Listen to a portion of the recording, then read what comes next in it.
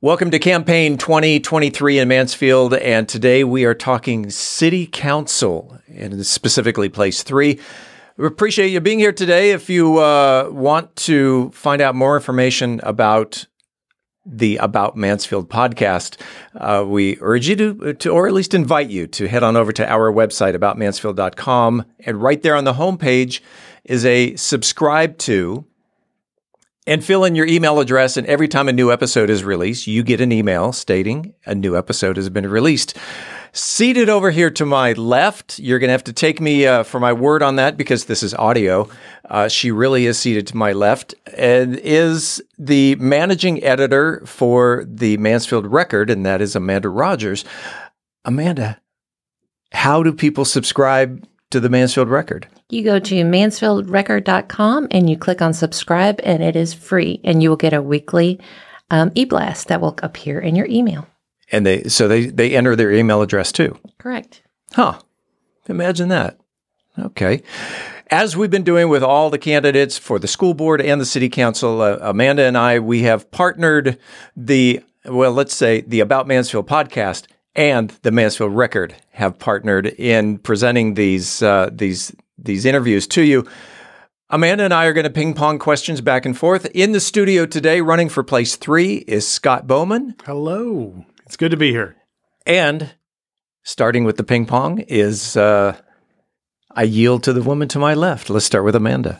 Scott, I feel like I have known you for a really long time, and I don't even know how we met. How long have you been in Mansfield? So my wife and I originally moved to Mansfield back in 2001. And we started our family, I guess, just prior to that. We moved here when my oldest was 6 weeks old and wanted to find a place to plant some roots. And we did that here in Mansfield. Oh, that is awesome. The question I've been asking everyone, whether it's school board or city council, why are you running? Well, I'm running mostly just to serve the citizens of Mansfield. I think I'm a qualified candidate. I'm active with my city. I want to see the future of Mansfield be bright and prosperous, and want to serve the citizens and the business owners here in Mansfield. Why do you think you're the best fit for this position? Well, there's kind of a job description that I've written for this position as a city council member. It's a 5-part job responsibility. They're responsible for constructing, questioning, reviewing, and approving a balanced annual budget. The second component of that is to amend and approve ordinances and policies and charter amendments here for the city. They act as the legislative branch. The third item on the job description is they're responsible for zone changes and variances. The fourth bullet point would be the hire and review of 4 positions within the city, and that's the city manager, the city secretary, the city attorney, and the municipal court judge. Mm-hmm. And then the final responsibility is to listen and hear the people of the community. Instead of vision for the future of Mansfield. And I think that I meet all of those requirements based on the experience that I have with working with other boards. As you know, I'm on the Parks Board, actively the president of the Park Board. I have also served on the Bond Committee back in 2022. Currently also on the Future Land Use Plan Committee. I've also served with other committees outside of the city, including working with Mansfield Mission Center, and have been a driver for Meals on Wheels, and also have been participating in the Leadership Mansfield class of 9, the best class. The best. 9 is up for debate because usually 3 sorry. 3's pretty good. Is the best class. But I thought 9 was the best class. A lot of times when someone is running for a position, it's because they want to make change. Let's kind of throw out a generic question here of, if you had an open slate, what would you change about Mansfield? Yeah, absolutely. There's a lot of areas of focus that we can concentrate on, things that need some improvement. Maybe not even improvement, but just the ability to keep that plate spinning, right? So Mansfield's expected to grow quite a bit in the next several years. They say by 2040, our population is going to be huge. There's a lot of different numbers that are thrown around. We'll throw out 135. Yeah, 135,000. I'm hearing over 100,000, but all right, Some people will go all the way up to 150. I'm just trying to be a little bit more optimistic, reachable goals. If we get to be 135,000 people in 15, 17 years, we've got to start making changes now, right? The old saying goes, the best time to plant a tree is 20 years ago. Second best time is today. And so it's time to make a change and to continue doing the great things that our council is doing right now. And not go back to the way that we used to do things. Some of those categories or those areas of focus would be to improve our infrastructure. It took me a little while to get over here to your studio today. Traffic is a concern on everybody's mind. Everybody who drives around. Without giving your specific address, what part of the quadrants of Mansfield do you live in? Well, I live in quadrant 2, if you know the quadrants, but I live at the corner of Walnut Creek and Debbie Lane. One of the more congested areas, highly talked about. Everybody spends a lot of time talking about the traffic, and it's known for accidents also. Yeah. And so coming from there at the 5 o'clock hour, we're here at 5 p.m. or so, it took me a little bit longer than I wanted to. And focusing on infrastructure is one of those things that I would like to put at the forefront. Current council is working on that now. They've got $125 million allocated over the next 5 years towards new roads to help alleviate some of those traffic concerns. They've also increased the maintenance for existing roads. I believe it was 50% back in 2021 and an additional 10% on top of that last year. And so they're allocating money to maintain what we have and also earmarking that money for future projects. And I'm pretty excited about that.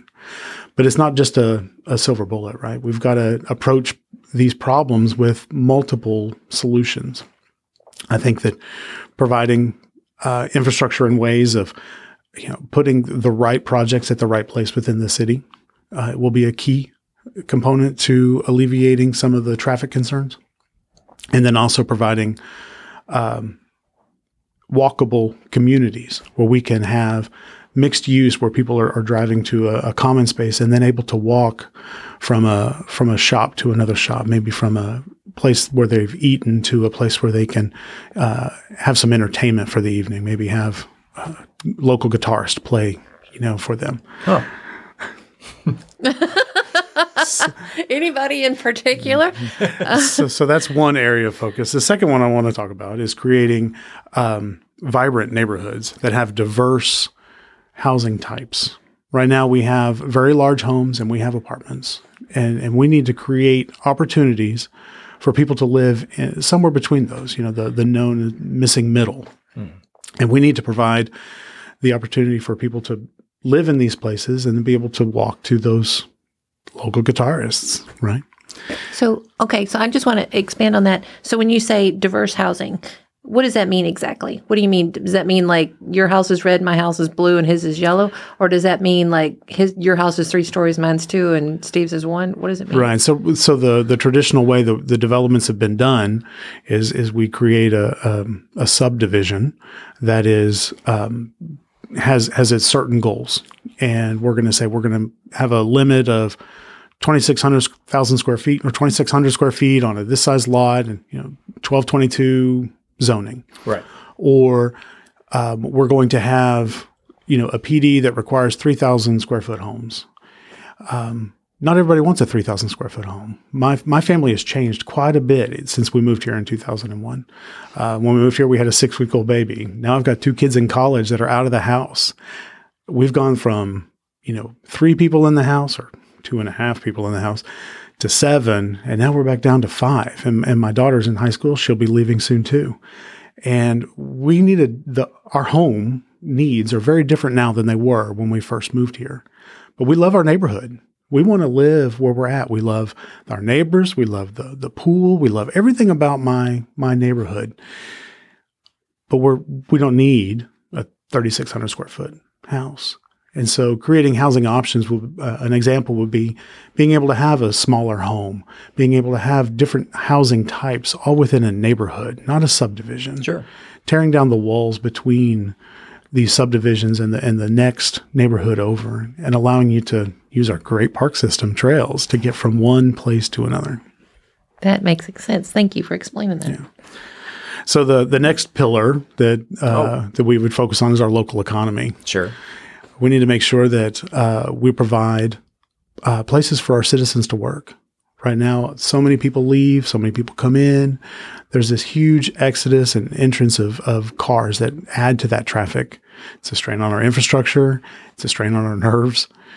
We need to provide jobs here in Mansfield that will work with the workforce that we have. And we also need to be able to train our people to work for those jobs as well. Finding housing for people who work in the city, affordable housing. It seems like even those right behind us is a warehouse where people work. I have no idea what they make on an hourly or even an annual salary, but a lot of them come from Waxahachie, Midlothian, Rendon, and Lillian Outside. because they can't afford to live in Mansfield. Right. How do we fix that? Right. So there's a housing affordability problem, right? And providing houses of different types, providing row homes, townhomes, places that you can rent, that you can be proud that you're part of a community, and places that you can own where you're proud to be part of that community will help get through that problem. It's the missing middle between the McMansions and the standalone apartments that Mansfield needs. We need to strive for quality and for the right type of property or the right type of residence for each person in whatever stage they're in. That would include people like me who've decided that we're going to live here forever to be able to age in place.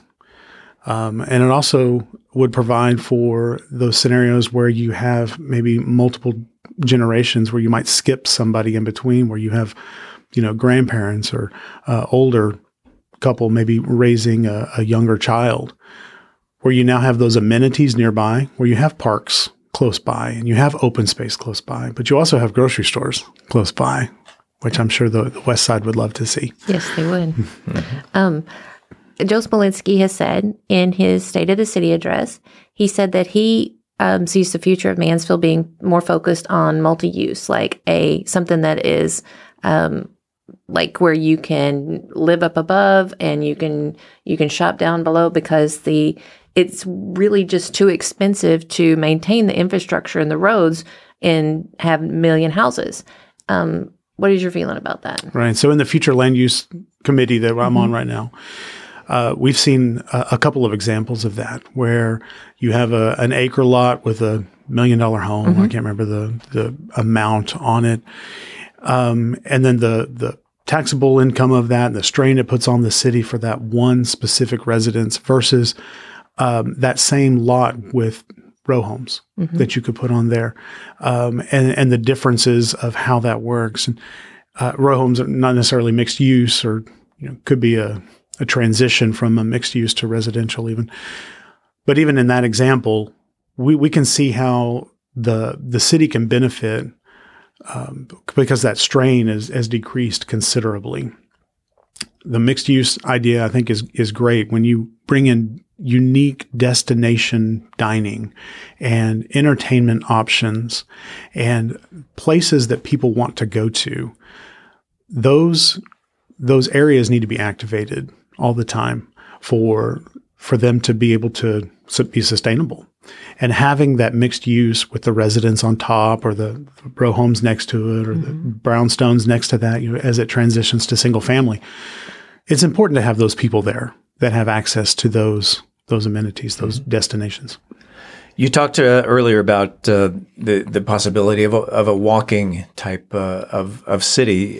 Do you think our Main Street or downtown area is currently healthy and successful? And if not, what would you do to revitalize or help bring downtown back to life. So I love downtown. I'm downtown every day. I was going to say, you are, yeah. And I am not driving through downtown when I'm there.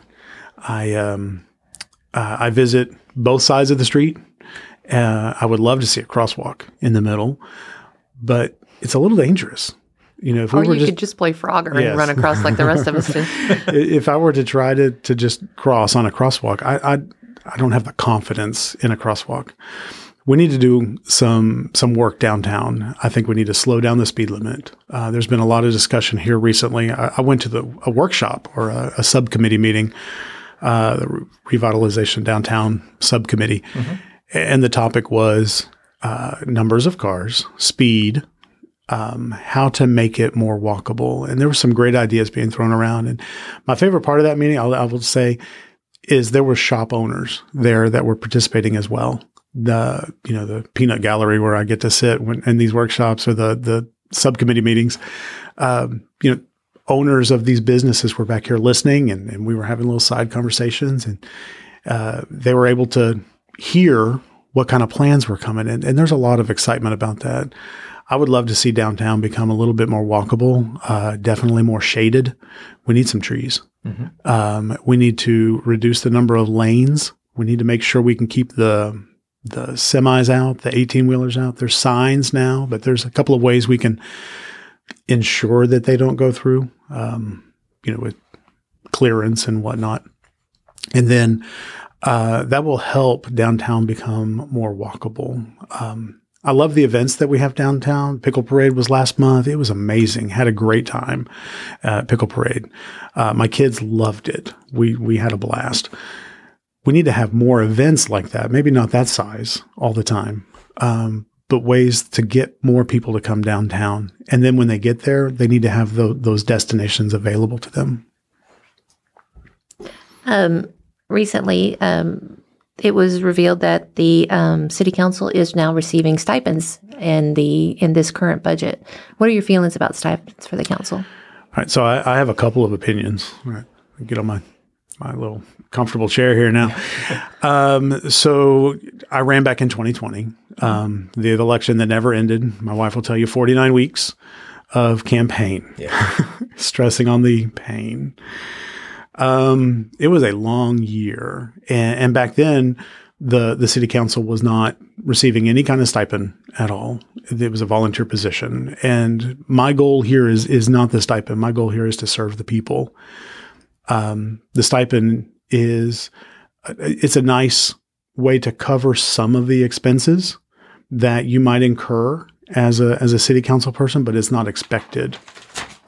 I don't think I would rack up that much of an expense in a single month, nor would I want to. I think as a volunteer or, as a servant here, you want to be cognizant about what's going on and what you're spending money on.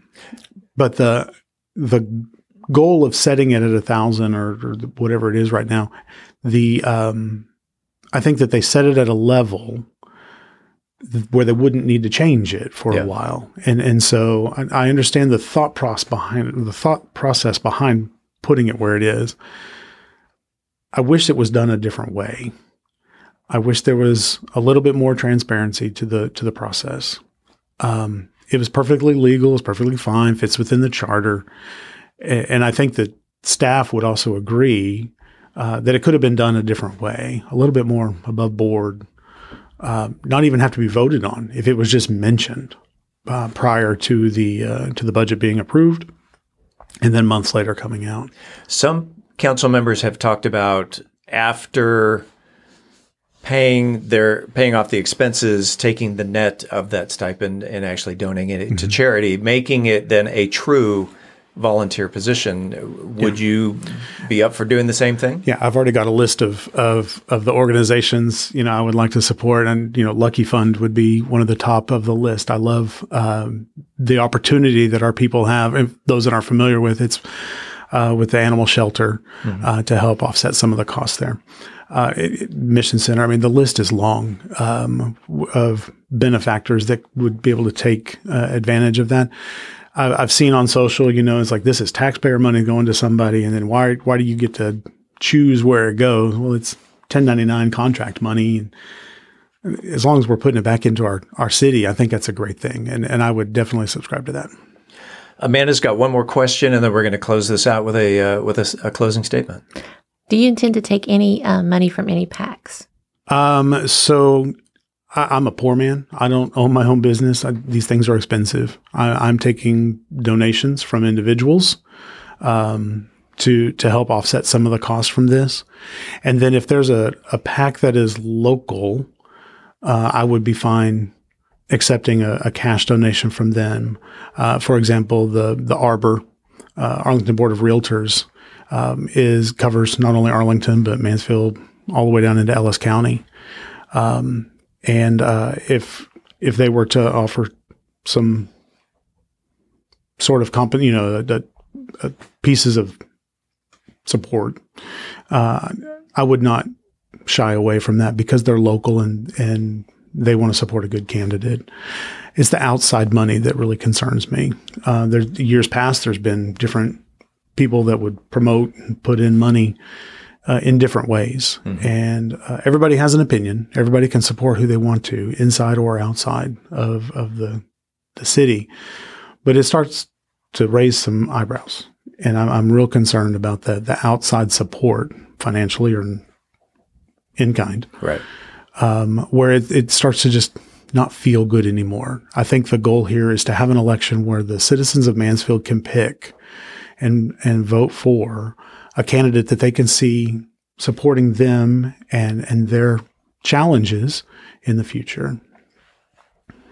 Scot Bowman, you're running for place 3 for the Mansfield City Council. The microphone is open. If you want to give out any information or a closing statement, do you have a website? Do you have Facebook, TikTok, whatever you want? The mic is yours. Address the listening audience. All right. So Scot Bowman running for Mansfield City Council Place 3. I would love your support. This round here, Election Day is May 6th, and early voting starts on April 24th. I'll be out at the polls. If you want to visit with me, I'll be there. Would love to speak with you, hear about your concerns, and love to know what your vision for Mansfield is. I don't plan on doing this forever. I want to get in and be effective. And when I realize that I'm not making a change anymore, happy to pass that baton on. I'm not a politician. I'm not a lifelong want to be here forever guy. I do think that I have a unique skill set that is not on the council now. I'm an IT guy. I think through things with a process. I'm a data guy. I make decisions based off of data. And in the same breath, I'm going to say I'm president of the Parks Board, and quality of life is very important to me. Open space, green space, using our city's land appropriately is very important to me. And so while I make decisions with data and will be able to back up my decisions with graphs and charts, I also have a big heart and want to make sure that we take care of our people and our land and the future residents of Mansfield as well. My website is bowmanformansfield.com. Again, I'm cheap. I don't pay for a website. I got a link tree. Yeah. It changes all the time. Go out and visit it because I'll move things around, add things all the time. I'm just trying to get the information out to the people as quick as I can, as accurately as I can. Scot Bowman, Scot with 1 T. 1 T. And appreciate you being here. Good luck on May 6th. Thank you both. I appreciate it. Thank you.